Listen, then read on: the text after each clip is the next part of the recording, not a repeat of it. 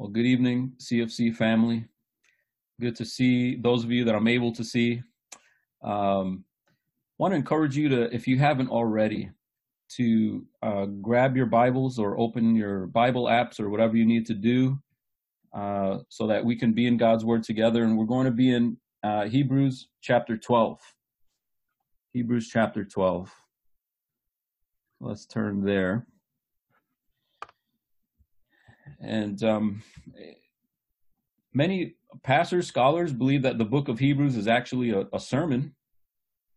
Maybe you've not heard that before, but it reads more like a sermon that was written down than a letter.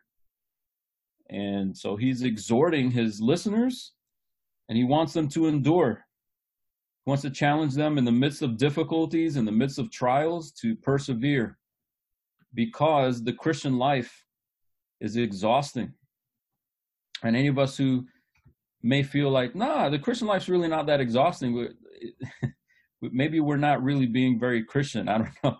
But if you've been a Christian for a while, you can tell it's tough. You don't always feel like doing the things you should be doing. And it's not always easy to stop doing the things that you should stop doing. And so it's spiritually exhausting. It's challenging in many ways. Even in this time of this isolation that we're experiencing now, for many people, Sundays, they're already experiencing isolation. It's like we get a double whammy. We're missing a big chunk of our lives with not being able to gather with our brothers and sisters in Christ. And it's hard. It's a hardship that we're experiencing now for sure. And whoever wrote Hebrews is encouraging his listeners to endure it.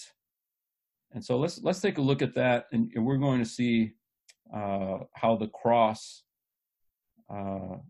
is central to our ability to endure an exhausting road ahead of us. So Hebrews chapter 12, if you look there in verse 1, it says, therefore, since we are surrounded by so great a cloud of witnesses, people that have gone before us, people that have endured, lived the life of faith, since we're surrounded by them, cheering us on, looking on, they're witnesses to Christ, they're witnesses to the ability to endure. Let us also lay aside every weight and sin which clings so closely, and let us run with endurance the race that is set before us. So the metaphor that he puts in front of us is the metaphor of a race. And I've heard of people talking about a runner's high. I've never heard of it. I mean, I've never felt it. I've never been out running going, wow, I just want to keep going. It's so euphoric. It's hard. It's exhausting. My knees hurt. I can't breathe. The metaphor of the race is opposite, I think, of the metaphor that describes maybe our lives sometimes. A stroll, a leisurely walk, wear a life is good t-shirt, right? And just take as many vacations as you can, keep calm and fill in the blank, right? But the metaphor of a race is arduous, it's difficult, it's a grind, it's exhausting. And he's saying that's not weird, that's what the Christian life is. So when things get hard, don't give up. It's a race. A runner wouldn't give up because it's so fast. People are passing me up. It's uphill. Never mind. Like, no, that's what you signed up for. So he's encouraging them by helping them understand that there's a normalcy to difficulty. And actually, when life isn't difficult, that's not normal, right? What's normal about the Christian life is that it's hard, and that it's a race, and that you endure, and that you push, and you strive, and you run without growing weary. So he wants us to understand the difficulty of the Christian life by thinking of it as a race and not a stroll. And even right now, I think you might think of various difficulties, but one of those that he puts in there and makes really clear is the difficulty that we bring on ourselves, right? We make it harder when we disobey. We make it harder when we mess around with sin. And I think that's one of the ways that we get weighed down. He says, let us lay aside every weight. What kind of weight? Well, the sin that clings and sticks to you and drags you down and makes it hard for you to run the race, right? And that's what's tricky about the Christian life, is we feel like it's really, really hard to not sin. And it is. And the lie is, if I just give in right now, at least I can go focus back on my work, right? That temptation knocking, that thing that's making me feel distracted right now, if I just give in right now, I can just kind of get back to work and get back to the things I'm doing. The more you do that, the more it weighs on you, the harder it is to run the race. It takes an ill effect. It's like a runner trying to run a race and he keeps putting clothes on. You know, I remember one of my first years living in Chicago, living on the campus at Moody Bible Institute there, and walking across Wells Street. And I just see the entire road is littered with clothing. There's gloves and jackets and hats and pants. I'm like, did the rapture happen? And did I just get left behind? I don't know what's going on here. What's the Chicago Marathon, right? They start early, it's cold, and as they're running, they start stripping the stuff off. And I'm like, this stuff is nice. I started looking for my size. No, not really. But they just didn't care what the stuff cost, right? They just threw it off. They're not going to carry this because they're in a race. And the metaphor in front of us is like, hey, it might feel great in the moment. It's going to kill you. It's going to derail you. It's going to drag you down. You've got to cast those off. And so your mind might be thinking about certain things that you are caught up in, things that you haven't quit, things that do cling closely to you, and you haven't killed it yet. You've got to kill it because it just makes the race harder. And so you can already hear his sort of fatherly tone right now, I guess a coach's tone. He's not laughing at you. He's not mocking you. He wants you to run, and he wants you to run well. And he knows that what it takes to run well is to cast off sin. And so he tells us that there's a way to do this, right? There's a way to run this race. And the only way to run this race with endurance is to change your perspective on hardship.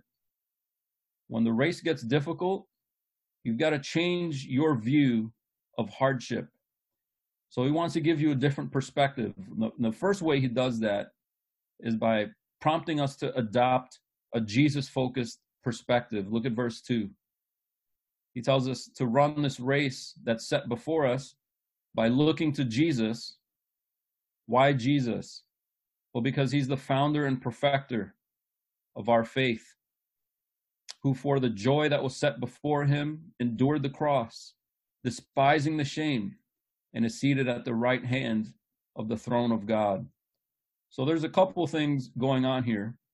And one is that he's not just a model. Look, he ran the race. You can run the race. Look, he defeated sin. You can defeat sin. That's true, but that's only true because of the perfection that he provides, right? He doesn't just run the race and look back at you and look, I did it, you can do it too. Well, you can't do it without him, right? We can do nothing apart from Christ. The only reason why we can ever be content in difficult circumstances is because Christ's strength works in us, as Paul makes clear in Philippians 4 or 3. So the founder part and the perfecter part is not just that he went ahead in front of us, but he also has done something so that now we can run the race. There's something that he's doing there to perfect our faith. But he also does put Jesus as an example, right? The joy that was set before him. Some people think that means he's like, I'm not going to enjoy what I'm supposed to be, what I could be enjoying, and instead I'm going to do the cross. But I think the best way to understand this is that he sees that a joy deferred, right? There's a joy that's going to come, and what's that? Being seated at the right hand of the Father.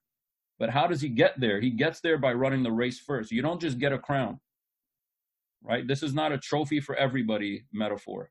This is, you finish the race, you get a trophy. You conk out with 3 feet to go, you don't get the crown. You don't get a trophy. You have to endure. You have to persevere into the end. 5 different times this sermon, if Hebrews is a sermon, 5 different times there's a warning there about not finishing, right? About falling away.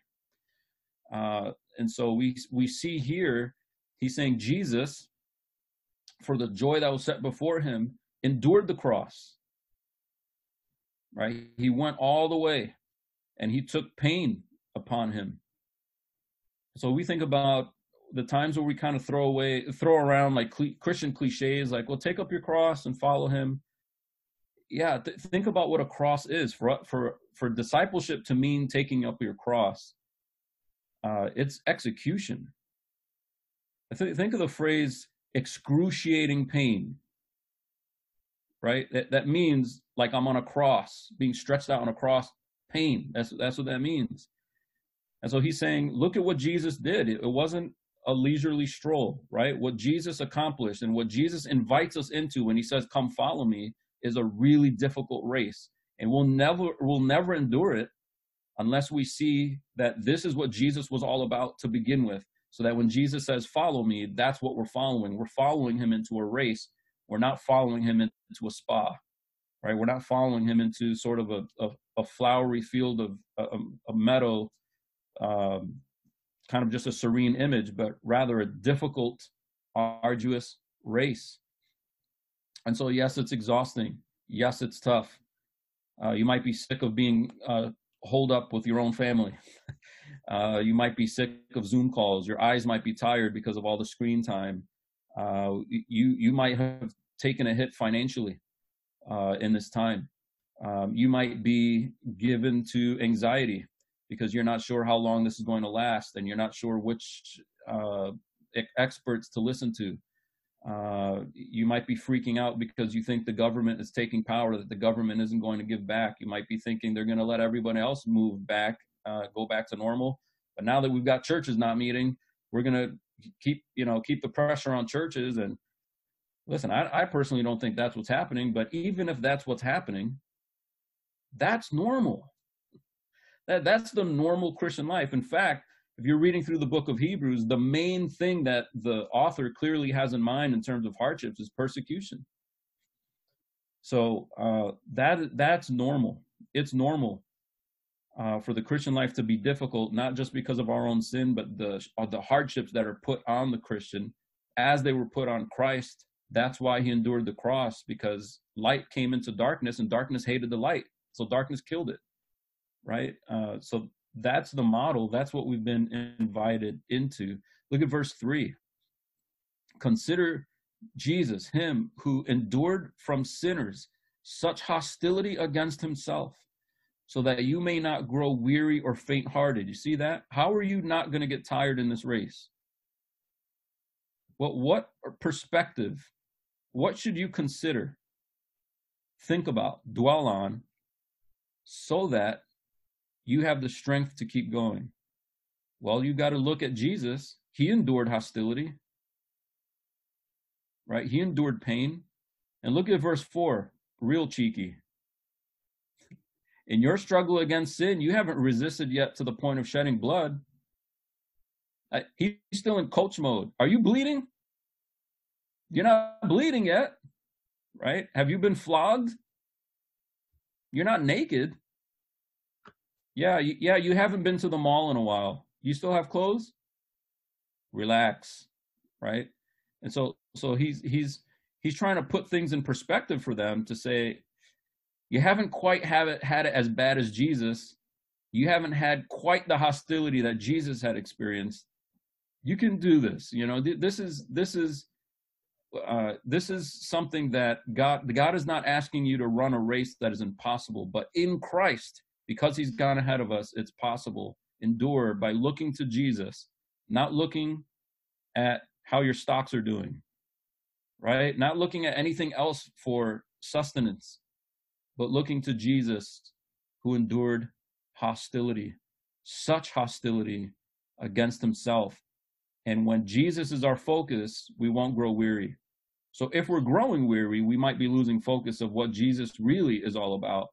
And instead, we might be thinking of a Jesus that doesn't quite match what Scripture says Jesus is, or who Scripture says Jesus is. And so he endured the shameful cross. That's how he ascended to victory. That's the Christian road. We endure difficulty, even hostility, and there's victory in the end. And so he's doing what's necessary for us to run this race. The other thing we need to adopt in terms of perspective is we might think we're looking to Jesus to run this race, but all the hardship, it makes it feel like God doesn't want us to win this thing. You know, it can feel like there's so many things stacked against you that God is just going, well, let's see if this will derail them. Let's see if they'll quit now. How about now? Maybe you'll quit now. You know, like kind of like some of you when you were trying out for a team in high school and you just felt like the coach was making the tryout so hard. He was just trying to get some people to drop out and make the decision easy for him, right? And you might feel like the Father is just kind of like, look, heaven's getting kind of full. I can't elect everybody. Let me just see if I can unleash a virus on the world and see who can quit. But the author of Hebrews will know, if you have that perspective, you're definitely quit. That's not what God is doing. So not only do we need a Jesus-focused perspective, we need a Father-focused perspective. Look at verse 5. And have you forgotten? So he's reminding them now of something they should have already learned. Have you forgotten the exhortation that addresses you as sons? And so here he's quoting the Old Testament saying, my son, do not regard lightly the discipline of the Lord. Do not regard the Lord's discipline lightly, nor be weary when reproved by him. For the Lord disciplines the one he loves and chastises every son or daughter whom he receives. Chastises, right? Disciplines, reproves. So he's saying, don't forget the fact that the Lord disciplines not the ones he hates. The Lord doesn't discipline the ones that are already out. He disciplines the ones that are in. You know, he's using hardship to train you, to correct you, to fix the things that are wrong in your life so that you can run better. He doesn't want you to quit. He wants you to make it.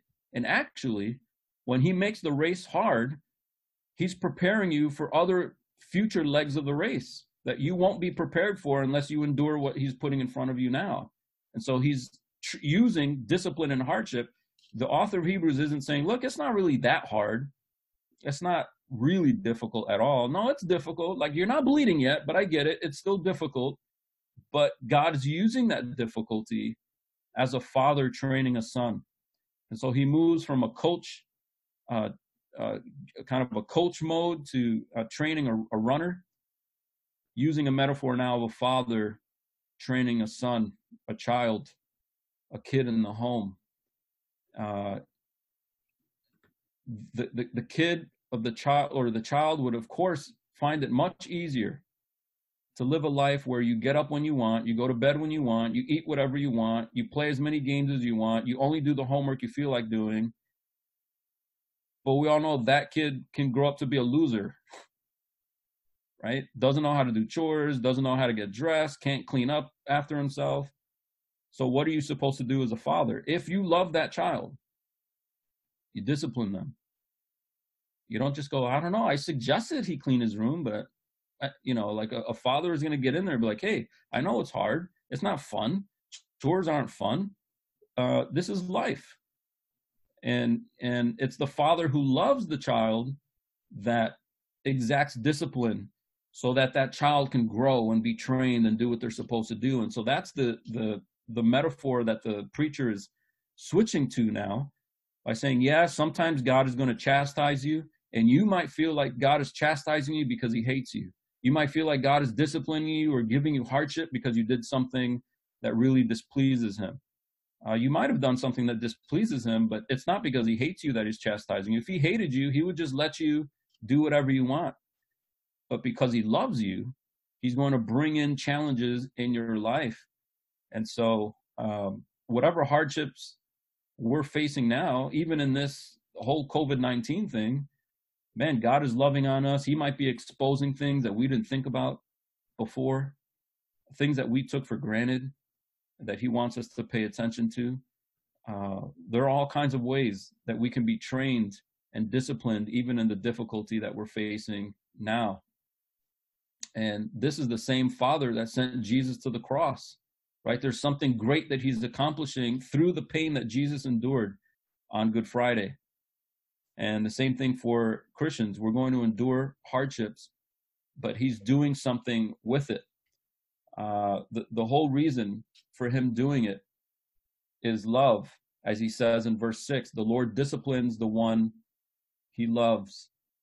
And this whole aspect of discipline is central to this passage, right? Because in verse 7, he says it's for discipline that you have to endure. The reason why you have to endure is so that you can have better discipline.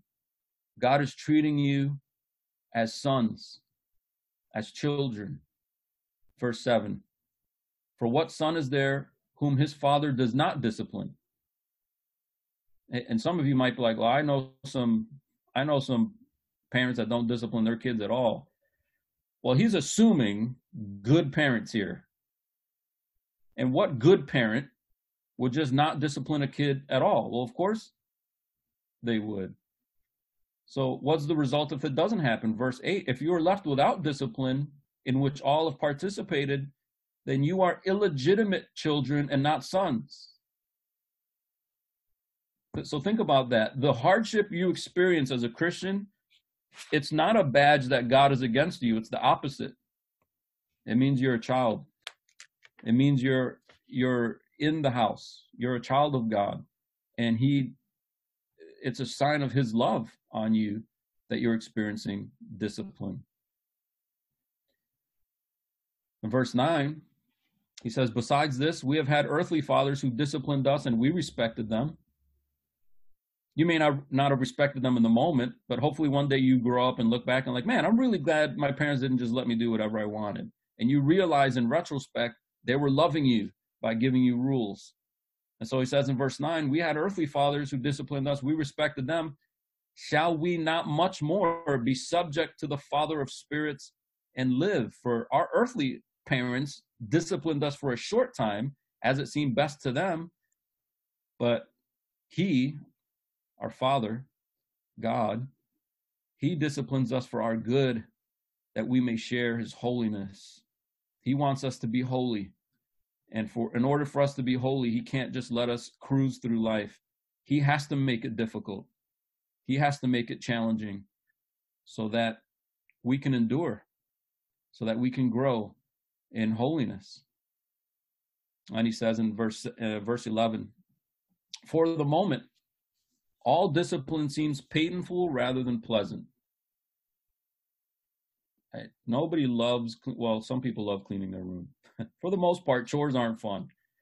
And you might have a job that you really love and you love going to work, and that's great. But even in those situations, there are days where it's just hard. It's hard to do the work that you're supposed to be doing. The things that are difficult are not always pleasant in the moment. I remember a couple years ago, Tina posted a picture of her and I at like some CrossFit event, and the look of pain on our faces. We had a family member that chimed in like, why on earth would you put yourselves through that? And I was looking at the picture and I'm like, yeah, in the moment, that did not feel good at all. Well, we're doing it for what happens after that moment, right? You don't, if you're pushing yourself to do something difficult, whether it's physical or mental, right? If you're pushing yourself to do something difficult, you're doing it for the result. But if you, as soon as it gets a little tough, you kind of back off, you won't get the result, right? If you only exercise to the point of not sweating, you're not pushing your body to be able to handle more. And that works with spiritual disciplines as well. I mean, if you only read light material, you'll never read in-depth stuff. You got to kind of push yourself to move a little deeper. And so that's just how life works and in every arena. And in the moment, it doesn't seem pleasant all the time. It might even seem painful. But later, it yields the peace, the peaceful fruit of righteousness to those who have been trained by it. You have to allow these moments to train you. And it might feel like chaos now, but the result is a peaceful fruit of righteousness. So this text is calling us to endure, persevere, and the way to persevere is not by looking more into yourself. The way to persevere is not to look yourself in the mirror and give yourself a pep talk. Think about how awesome you are. The way to persevere is to change your perspective, to adopt a Jesus-focused perspective and recognize that, wait a minute, I'm supposed to pick up my cross. That's heavy and it's weighty, and people are going to hate me for it. I'm going to be hated. And even if this country starts, clamping down on churches and arresting us for meeting, even if it did that, that's normal. And that's part of the hardships that Christians have had to endure from the beginning. And the only way to survive something like that is to look to Jesus, who is a cross bearer, right? He is a hardship endurer, and that's what he invites us into. And the moment we think that the reason why we have to endure stuff is because it's a sign of God being against us, we need to remember that the reason why Jesus endured that is because God loved the world, not hated the world. And God uses hardship and difficulty to demonstrate to you that he does love you, right? And he's putting things in front of you so that you can be trained by it. He wants you to get better. He wants you to get back up. He wants you back in the race. He wants you running. He wants you pushing harder and striving, even if you feel like you can't do it. Lean on Christ. Fix your eyes not on yourself, but fix your eyes on the one who does perfect your faith. And that's God the Father through the work of Jesus Christ. It's a real you can do it, but it's based on the work of Christ on Good Friday. So as we think about the cross, we're challenged to press hard, right? We're challenged to live leaning into the race, not slowing down, not growing weary. On your own time, I encourage you to continue to read this passage where he wants you to, lift your hands that are drooping in verse 12, strengthen your weak knees in verse 12, make your path straight, stop living a life where you're like lame, not lame like when teenagers say something is lame, but like your limbs don't move, or joints that are put out of joint. So he wants you to stop running the race like you're broken and run the race like you're a healthy athlete with everything in working order. How do you do that? Focusing on Christ, understanding that what Christ endured and invited us into is a sign of God's love on you, not his hatred toward you. Discipline and hardship is God's way of training us for what we're supposed to be.